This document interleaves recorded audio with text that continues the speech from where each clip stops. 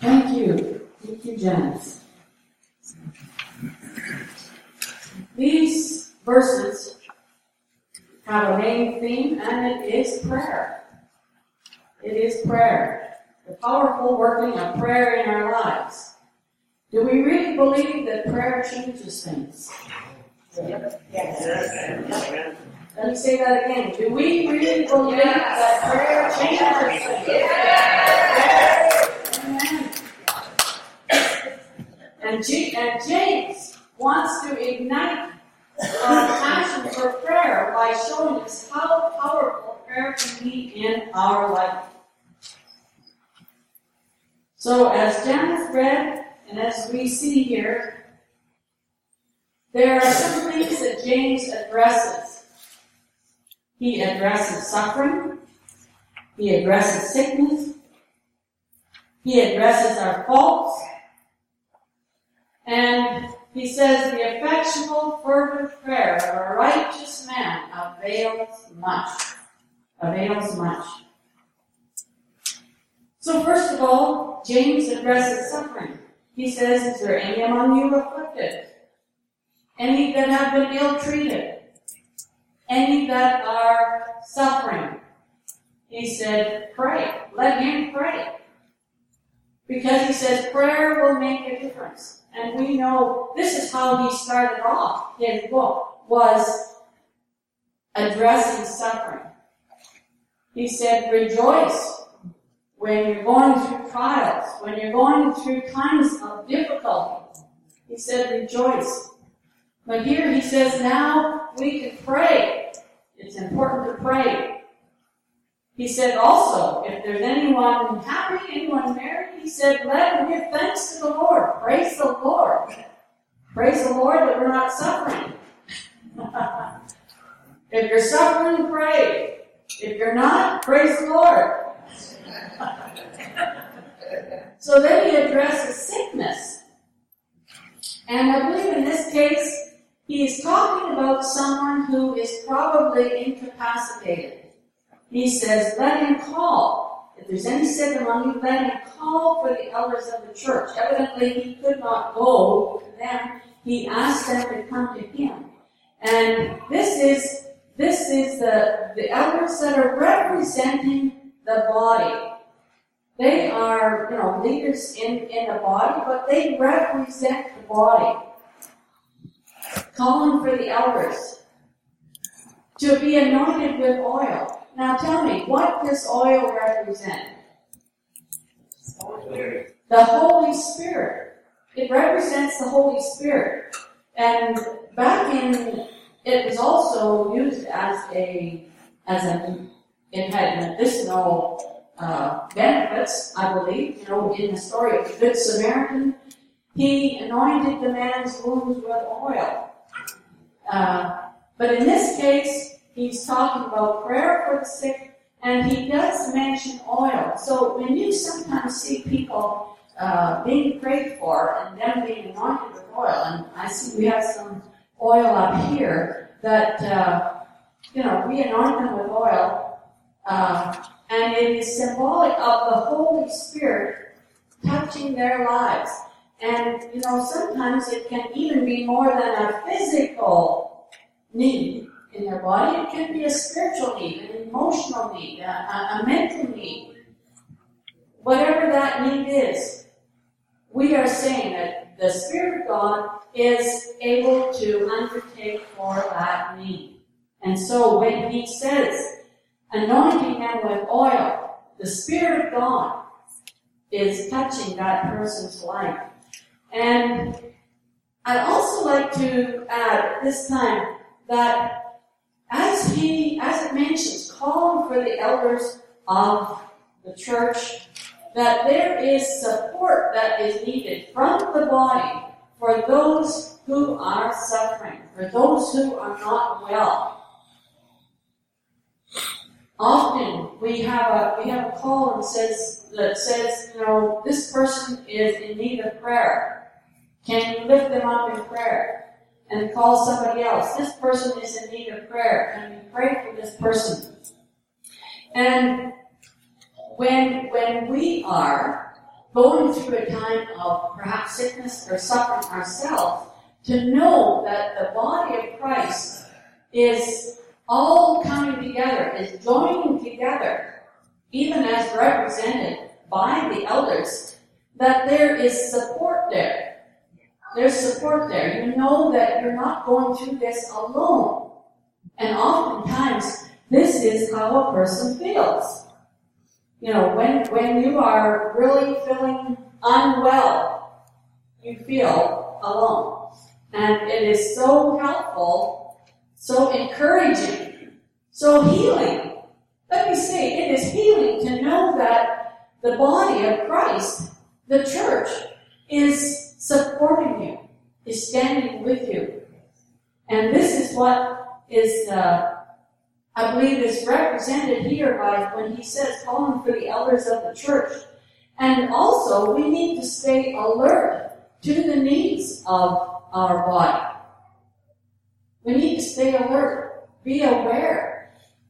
Sometimes we're not always. And may I also say right here that if you have a family member or someone that is close to you and they have been hospitalized, to please let either Pastor Nick know or myself or some of the leadership in the church so that we can visit them.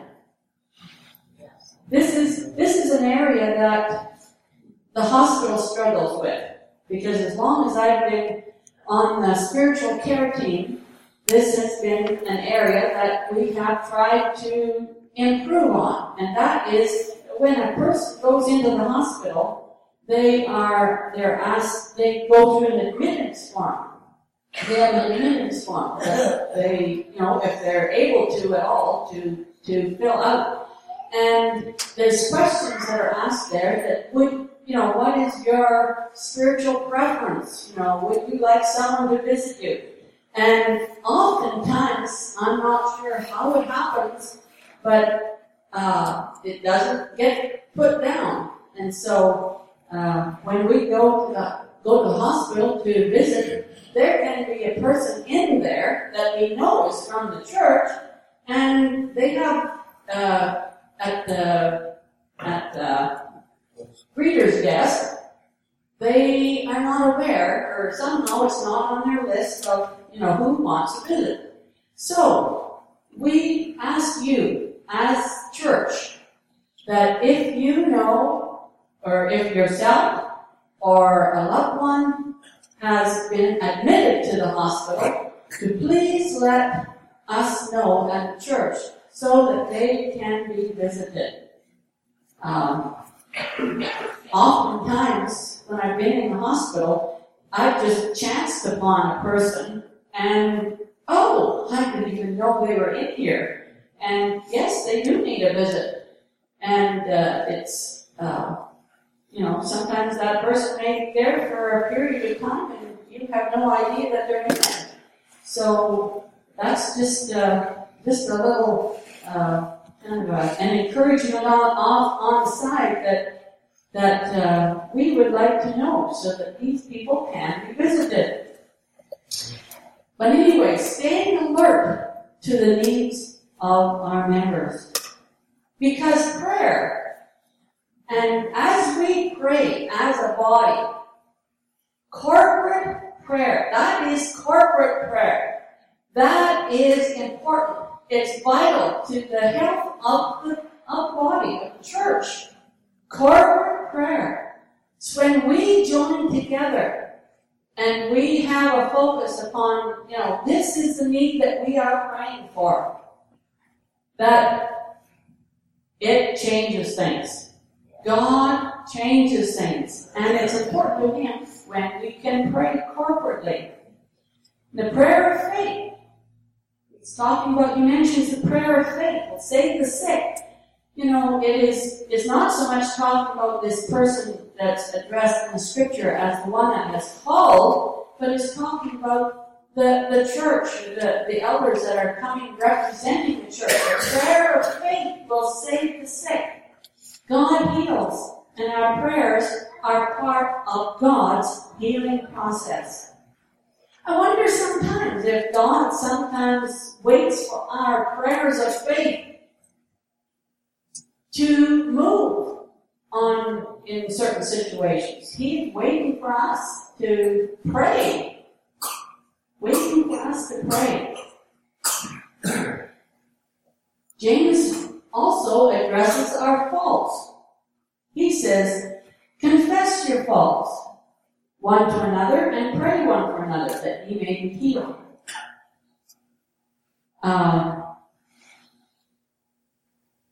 When we do this, we need to have wisdom.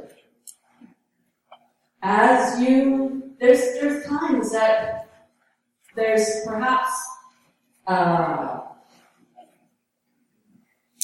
when maybe we have sinned against someone, we need to go and talk to that person. We need to make that right. There may also be the time when we struggle with some type of a sin. Now we need to be able to confess it to those who are able to provide that support. And I would just like to underline that if you confess your sin to someone that you really feel that you need, in order to be released from this, that you need to talk to somebody about it.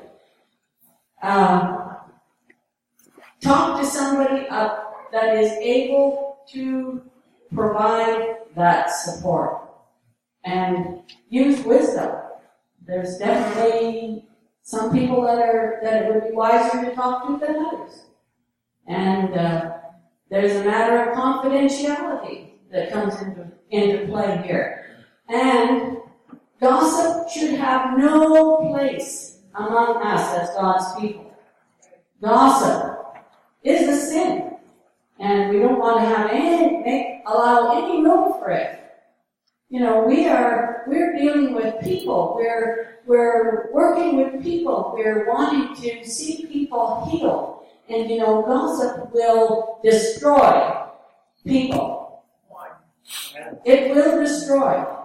And we want no part of that. So if you feel you've got a weakness in that area, you know, ask the Lord to help you to get the victory over that. And yes, what else can I say about that? That's just use wisdom in speaking, confessing your faults to one another. And yet, you know, there's times that in order to be released from an area of a weakness or a sin in your life, you need to talk to somebody. They need to counsel with you, encourage you, maybe give you insight. So there is a time for that. And this is what James is saying. Confess your faults one for another and pray one for another that ye may be healed. That is the end result that we want to see healing in people's lives. That's why we have the healing rooms on Monday evenings, to see healing in people's lives. And it's a ministry that is so vital, so important. And then he says, the effectual, fervent prayer of a righteous man avails much. It's almost like, in my mind, he wraps up all the previous points with this vital key. A quote from Oswald Chambers. He said, prayer does not equip you for greater works. Prayer is the greater work. I'll just read that again. Prayer does not equip you for greater works. Prayer is the greater work. So our main weapon in a prayer offensive is a keen knowledge and an application of Scripture, declared verbally, even in the same way that Jesus fought the devil in his wilderness experience. So, learn God's Word. Hide it in your heart. Learn to apply it. And oftentimes you need to declare it out loud. Declare it out loud. What you hear with your ears coming out of your mouth makes a big impact. So prayer is a vital key that connects us with our Heavenly Father. Prayer is both an incredible privilege and an awesome responsibility. And it can move the hand of God in situations where there is no other hope. I was just reading this morning, glancing through a book that I had at home, and it was talking about a lady she woke up in the night and her house was burning. And she had 4 children. I think that her mother was in the house as well. The house was burning. They were able to escape. And she knew that in the dining room there was some important legal papers that she didn't want to lose.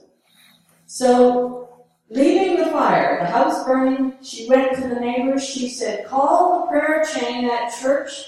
Tell them to pray that the Lord will spare our dining room. If you can believe. Now, that would seem like an impossible prayer. Maybe we would feel a little bit, hesitant. But would you believe?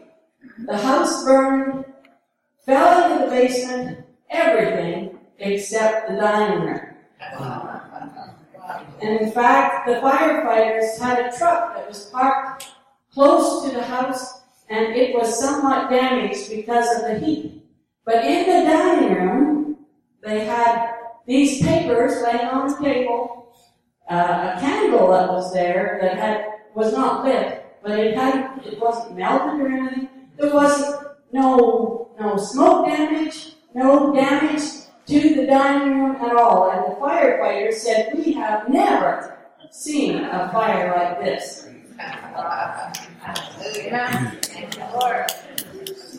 Because God did the impossible. He did the impossible. And I wonder how many other stories we could hear, or if we knew them all, how we would be encouraged to pray and to move the hand of God in situations that would seem like there was no hope at all. Now, prayer, biblical prayer, is crying out to God from the depths of our heart. And in fact, in Romans 8:26, it says, likewise, the Spirit also knoweth our infirmities, and it prays with groanings that cannot be uttered. The Spirit, if you have received the gift of speaking in tongues, the baptism of the Holy Ghost, and you know how to pray in tongues, pray in tongues, because there's power. It's like the Spirit of God within you knows how to pray. He knows what you need, and He will pray for you. And that's what that verse is talking about. Just turn to that, if you have your Bibles. Romans 8 and verse 26.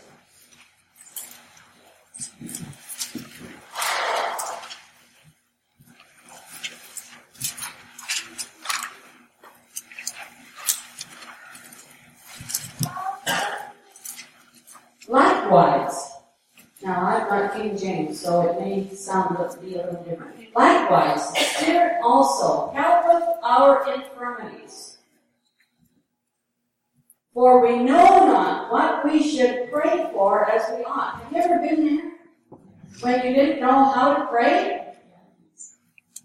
This is what is talking about what to do at a time like that. But the Spirit itself maketh intercession for us with groanings which cannot be uttered.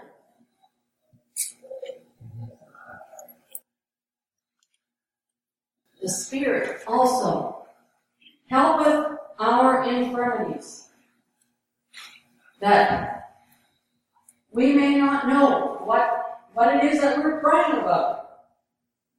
but the Spirit knows. And He's within us. How many have the Spirit of God within them? Yes, if you know the Lord, you've got the Spirit of God. So the Spirit of God within you, as He prays, He knows what needs to be prayed for.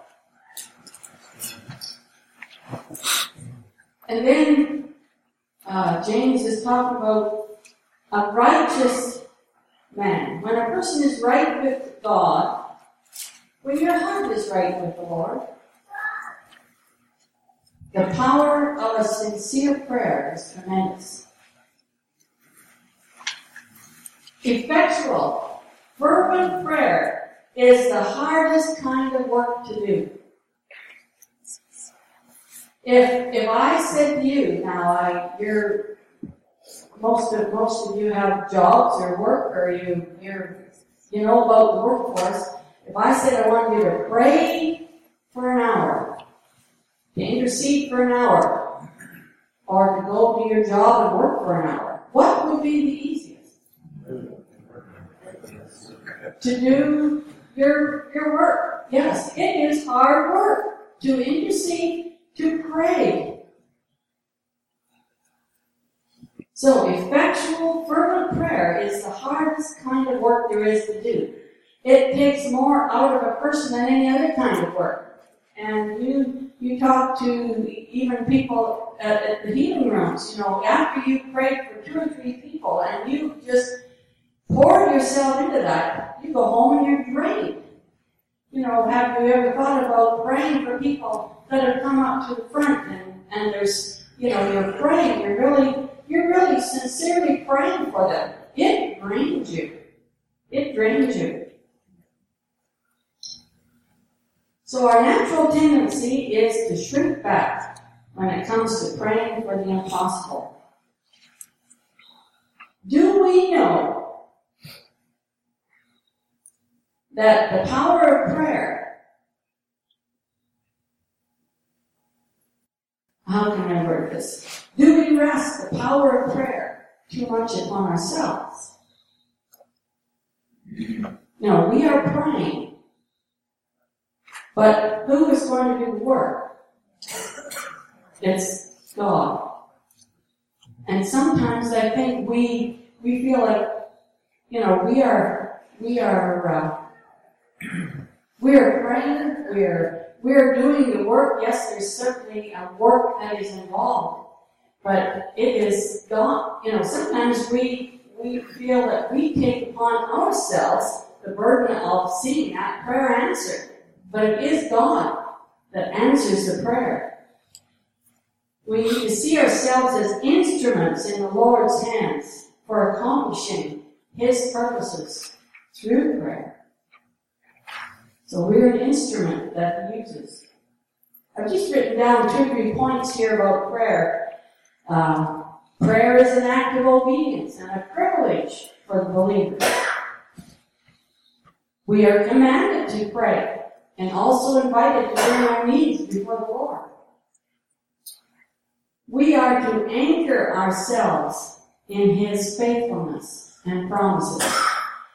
An anchor is something that will hold the ship in the midst of tumultuous waves, in the midst of a storm. It's what holds you. And so let that be our anchor. His faithfulness and His promises when we pray. God has established prayer for doing His work among us. There's the power of fervent prayer. I talked about this lady that had prayed. She had the church pray for her dining room. Well, remember the story of Peter, who was in prison, awaiting his execution. And it's really quite a remarkable story. James had been executed, actually, the writer of the book of James. He had been executed, and now they have cast Peter into prison, and he's awaiting execution. But it says in Acts 12 that the church had gathered together to pray fervently for Peter. You see, the church knew that they had neither human power nor influence to save in this situation. There was no earthly help. But there was still help to be obtained by the way of heaven. And they gave themselves to fervent prayer. And it says that an angel visited Peter. He was sound asleep. The angel had to awaken him, told him to get up and follow him, and Peter arose, and as they went out, the gates opened before them, and the last gate opened, and Peter found himself out on the street, and the angel disappeared, and Peter kind of came to himself and realized that it wasn't a dream, and he headed off to the house where he knew that the church would be gathered.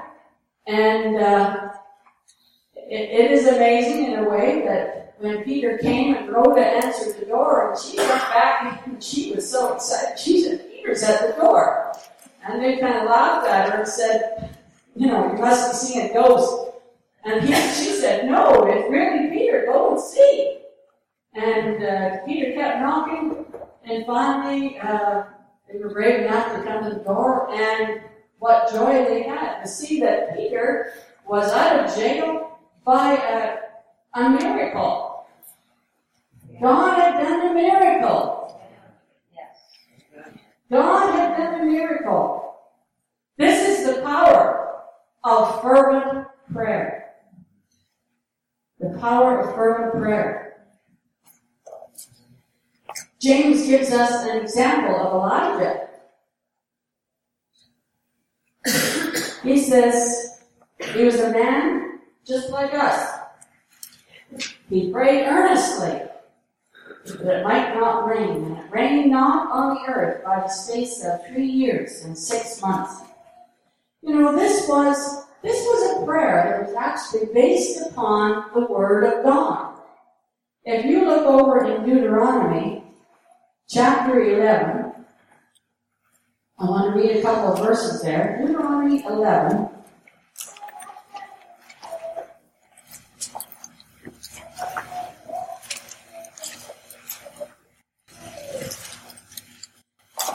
Deuteronomy 11. Let's just look at this. Elijah was praying the Word of God. Deuteronomy 11, about verse 13. This is now some of God's promises to Israel. "And it shall come to pass that if ye shall hearken diligently unto my commandments, which I command you this day, to love the Lord your God and to serve him with all your heart and with all your soul, then I will give you the rain of your land in his due season, the first rain and the latter rain, that thou mayest gather in thy corn and thy wine and thine oil. And I will send grass in thy fields for thy cattle, that thou mayest be full, but even be full." Now look at verse 16. Now who is the king at this time that Ahab declared there would be no rain? Someone quickly? Who is the king? Ahab. Now what kind of a king was he? He was a wicked king. He had allowed his wife to worship, lead in the worship of idols, Baal worship, all kinds of gods that they worship. Now look at verse 16. "Take heed to yourselves that your heart be not deceived, and you turn aside and serve other gods and worship them." And look at verse 17. So that's exactly what has happened. Ahab has walked in disobedience. "Then the Lord's wrath be kindled against you, and he shut up the heaven, and there be no rain, and that the land yield not her fruit, and lest ye perish quickly from off the good land, which the Lord giveth you." So this is what God's word said. Look, if you walk in obedience to me, I'll bless the land. You'll have the rain you need. You'll have the crops you need. Ahab was walking in disobedience, And Elijah came and he said, there's not going to be any rain for 3.5 years. Also, if you look in the book of Daniel, Daniel chapter 9 and verse 2,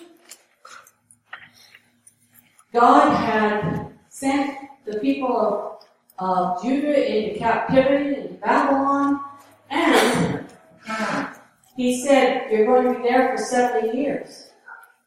And so as Daniel is reading about what has transpired, he realizes that God has given them 70 years to be in captivity, and he knows that that time is drawn shorter. And so he begins to pray that God will release the people back to their homeland. So he was praying the Word of God.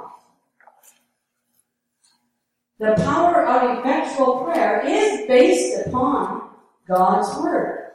When we know the promises that he has made, that he has given, and we understand his character and the principles by which he works as revealed in his Word, I believe that we can pray with confidence, pray with authority, knowing that our prayers will be answered.